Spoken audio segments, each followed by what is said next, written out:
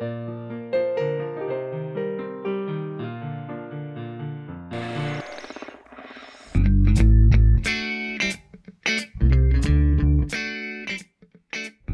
and welcome to the Yule mark. Ding dong, ding dong, ding dong, ding dong. It's the Christmas episode. It's the holiday episode and also the end of the year episode. Yes, because that usually happens around Christmas. It does. It's funny how that every year too. I know. It's very interesting. So yeah. So what's been going on?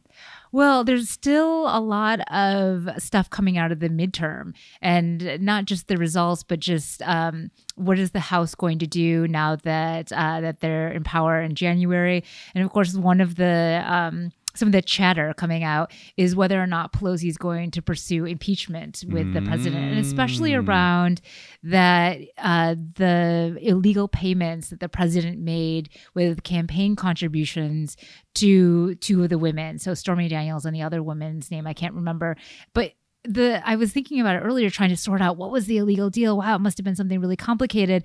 And John and I were talking about it, and it was just using campaign contributions to pay the women off. It wasn't even something really complicated. So, but if you're like a successful multi-billionaire, yes. Why on earth are you using money like that? That's right, because don't you just have gold bricks laying around the house? Well, you at least have a couple of 100,000 lying around you could use in cash. Yes. That's untraceable. I mean, goodness sake, who's his accountant? It's a good question. Wow. But here's the thing, though. I mean, weren't we all meant to sort of like find out finally about the Russia investigation? I mean, it seems that every time I turn on the news, it's like, and tomorrow Mueller will be doing something, and tomorrow never comes. Well, I mean, you wonder if that other shoe on Russia is actually ever going to drop, and there's so much uncertainty around what Mueller's going to turn up, and it's the liberal dream that there's going to be some smoking gun, but of course that's not going to happen. You feel like with what's happening with the campaign contributions, it's going to be something really small. If that's it, I mean, this seems like a placeholder. I mean, if you look at the strategy so far, if Mueller does a strategy, it's rolling up a RICO. I mean, basically, you start with the low person, you get them to flip on somebody totally higher, true. And you run the whole thing up and then basically do its criminal conspiracy. Yeah. Now, how do I know so much about this? Because I live in Providence. And that's how they got Buddy Cianci. Yes. Because at the end of the day, they didn't actually get Buddy for doing anything wrong himself. Right. They just got him as, well, given that you know everybody else and they're all bad, you're wrapped up in a RICO, you're part of a criminal conspiracy. So that's what it smells like to me. But I've always said, we've said this before, I think it's stunningly dangerous to try and do a RICO on the sitting president of the United States, who, regardless of what one thinks of him, has 40% of the country all fired up and in his corner. And if you can't do that, you're just basically doing all the stuff that Democrats criticized everyone for going after Clinton for. Yes. And this does not smell good. No, and I think I 100% agree. I think impeachment is exactly the wrong route. I think the liberal Bernie Sanders left wants that to happen, but politically, there's no gain to it. It divides the country even more. I mean, I don't think it's Bernie that's doing this. I think it's the far left that really wants it. No, I think it's basically the Pelosiites. I think it's the middle that are like, no, we got to get him because he took away our candidate. Yeah. I feel like it's left because as a sort of, moderate, I guess Democrat, I'll come out. I do not want impeachment at all. It tears the country apart. It's awful. So who wants it? Well, that was but maybe because I don't see Bernie jumping up and down screaming for this at all. But I do wonder if Pelosi's appetite for this is less than it was too. Because I mean, if they actually want to move forward on infrastructure, I think that's maybe something they can work together on. I don't think Aren't they about to shut down the government? I think that was the latest today, right? Yeah. So we'll be working on infrastructure to keep the government open once we don't build the wall. I think that's right. Okay, cool. But does she want her speakership to be about the impeachment? Well, I mean, let's just turn to this now, right? First of all, the last time I checked, she was 108 years old.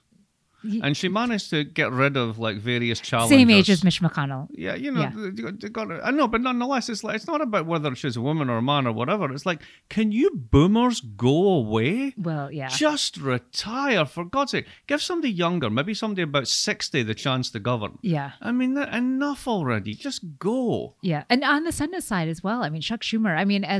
He's been minority leader for a long time, but I agree. I mean, just somebody younger, 60. Wow. The picture of the three of them sitting in Trump's office today, sort of screaming at each other, it was like sort of a retirement home for like angry granddads.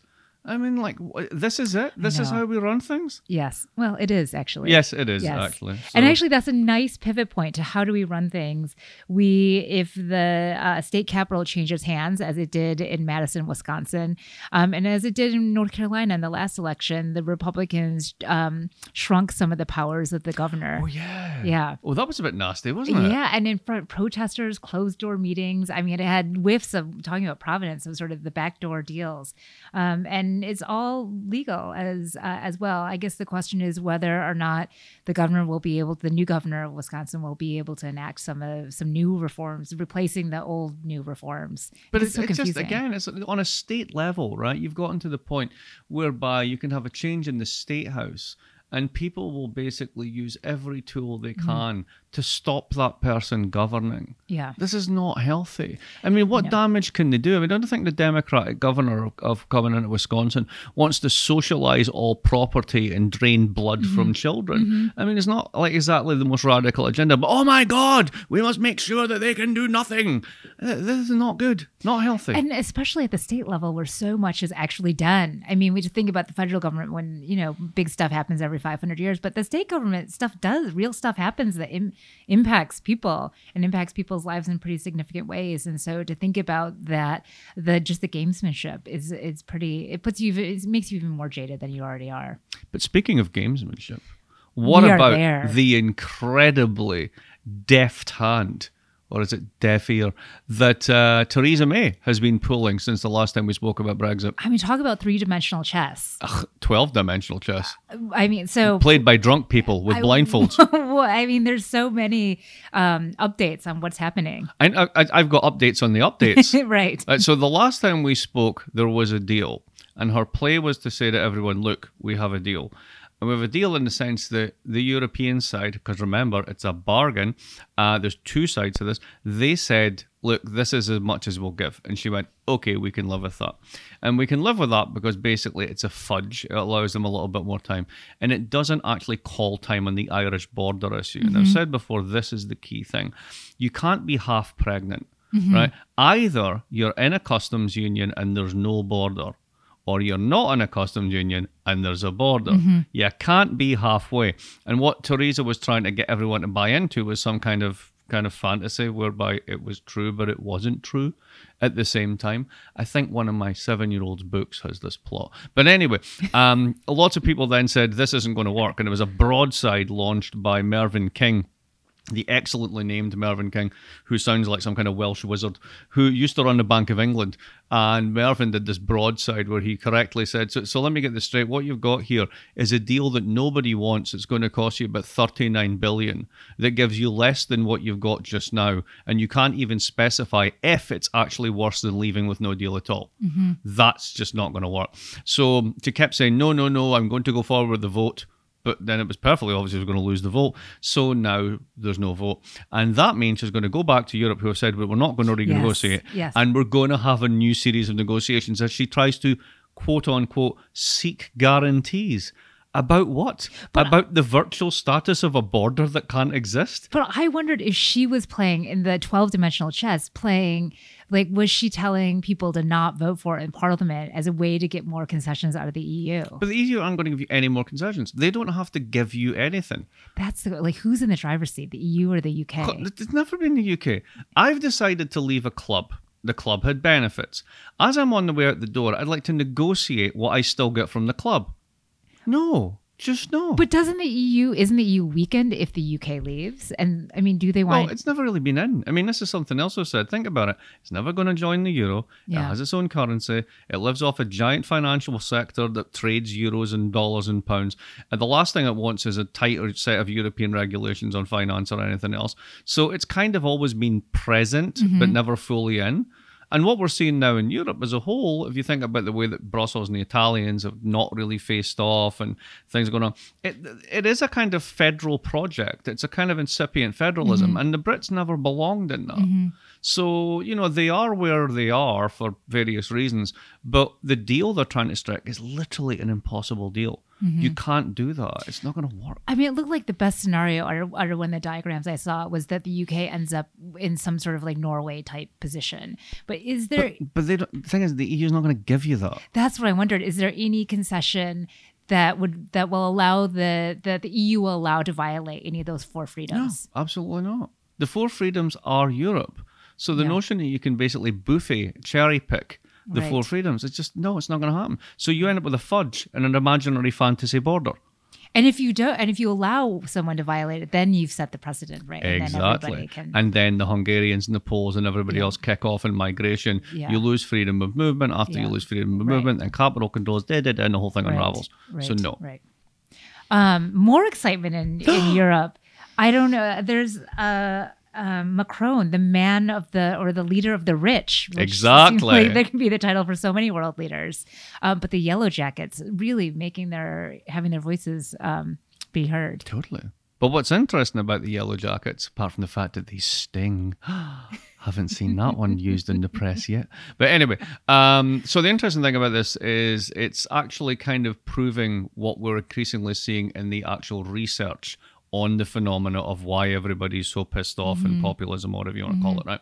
And the emerging sort of consensus is this: it's actually not all culture or all economics, right? What it is urban-rural.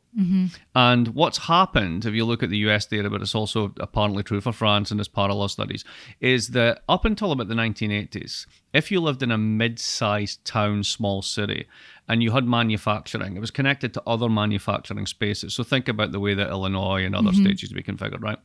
And that was awesome. And you actually had above-trend wage growth, and you had cheaper costs. So your real wage was fabby. So these were good places to live. Then what happens is deindustrialization, globalization, Chinese trade import, impact, globalization, the whole thing, right? Boom, those cities get killed. Then you simultaneously get a shift to the service sector economy, which is split 80-20. 20% seriously well-paid jobs, 80% seriously badly paid jobs. And they all go into cities. So all the growth ends up in cities for 20 years. And then everybody else is basically on the skids. So this is the sort of the general picture you see right across the sort of the Western European, North American landscape. And you can tap into that, all of the cultural variables and all the rest of it you want, but that seems to be what's driving it. So one of the comments from the Yellow Jackets, which I thought was interesting, was immediately was like, oh, they're being hijacked by the nationalists or whatever. And no, they're completely decentralized. This is not it. Kicks off over a fuel tax. Well, why is that? Because they don't believe in global warming. No, one of them said the following: of course we care about the environment, but why should we be the ones that have to pay for it? Particularly, and this is the bit that carried on, particularly when Macron hands out with people whose yachts, when they leave the harbour, put hundreds of tons of carbon out, and we're the ones who are paying for this. So what's going on with that? And there is this recognition that, no, we know what's going on. You represent not us, right? You said you would represent us, but you don't. So at the time, I called Macron a centrist populist, which is just an empty signifier, and he's just been bust for being exactly that. Well, I think that I had heard something similar about, maybe not the yacht, but the airplane illustration that, if you fly essentially more than one flight a year, and you it offsets anything that you might be doing at home, which is like not eating meat or meatless Mondays, whatever, what have you. And so I just thought that was such an interesting point too, of Macron just being his feet being held to the fire on who do you represent. So I was in Europe last week, and one of my friends, Jonathan Hopkins, sorry for calling you out, Jonathan, I'm pretty sure it was him who told me this. There was a study in France that showed that it's some amazing number, like a third of all French people in the labour market commute 30 kilometres each way a day. Now, think about the fact that you've got a fuel tax on doing 60 clicks a day, which is about 45 miles. So you're just basically taking $10 out of everybody's pocket the minute they get in the car every day. In what is for most people a low-wage economy. Yes. No. And when you write that law, you're like, oh, that's nothing. People can afford that. It's like, no, they really can't.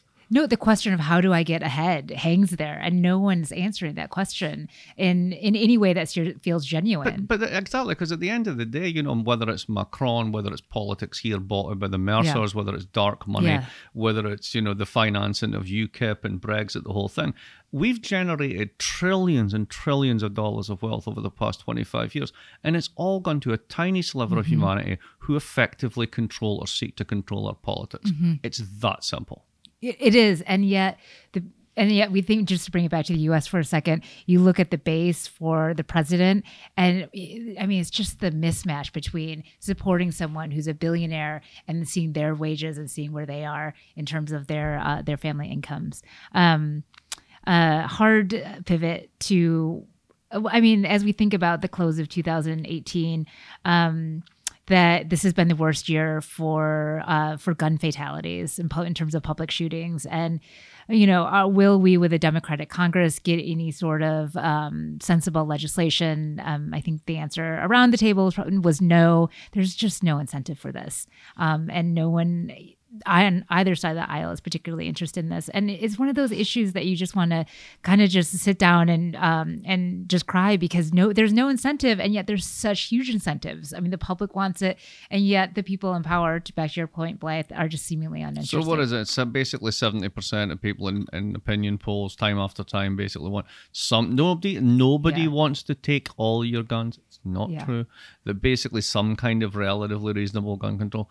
But what we know from the work of a political scientist called Marty Gillens and all the people who have replicated his studies is that Congress and your local parliament, wherever you live in Europe or elsewhere, really doesn't give a damn about what the person in the middle thinks. Yeah. They produce policies that suit the preferences of the top 20% of income earners.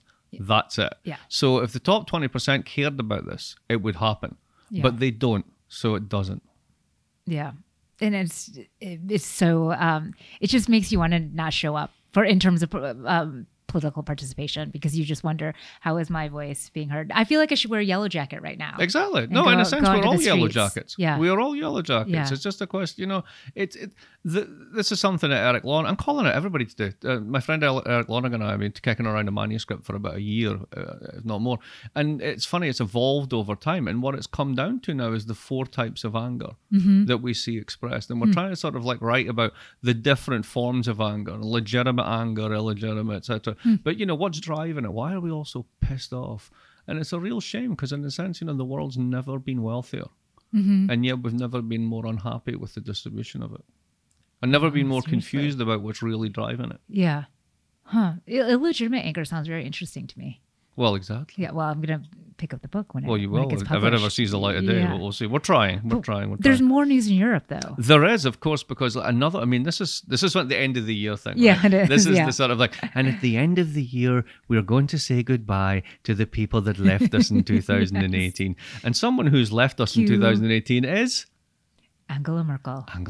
Cue the harpsichord. Do you ever get the feeling that she just went, "Oh, fuck this, I'm done." She's right, just seriously, like, I have had enough of you people. I've tried my best, and you're a bunch of shit, and I'm done with you. Next to Donald Trump That's anymore. it, and we're done it. That's it. I'm done. Yeah. That's it. I'm off. I've tried my best. You people are morons. I've had enough of it. And that's basically what she's done. But interestingly, she's managed to find someone called Annegret I can never say this. Kramp-Karrenbauer. And basically, she's Mini Merkel.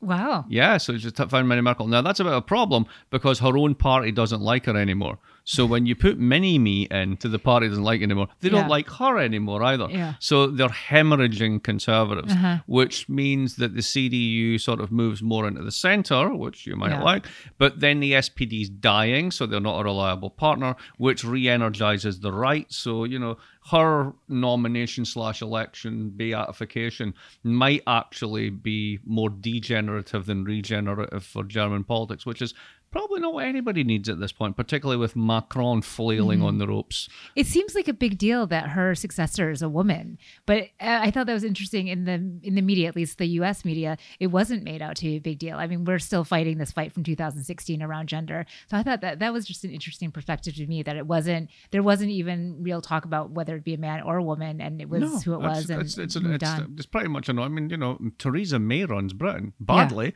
understandably, given who she's got to work with, but you know, and you know, women politicians we talked about Nancy Pelosi earlier on, right? You know, I mean, she's been around long enough now that if she retired, she would have had a 50-year career in politics. So you know, I think the sort of the backward mirror on 2016 might be a bit strange in that regard. Well, yes, it is. Though the theme continues in 2018, the record number of women. Right, So exactly. it's just an interesting contrast, just in the way that even the press on Theresa May is not that it's genderized, or that the men booing her yesterday were. It never is. I mean, when Mrs. Thatcher was around, I mean, when she was first elected, they wanted, she's a woman. Yeah. And Thatcher herself was sort of like, yes, congratulations. You've noticed this. Now, can we move on? Yes, very much so.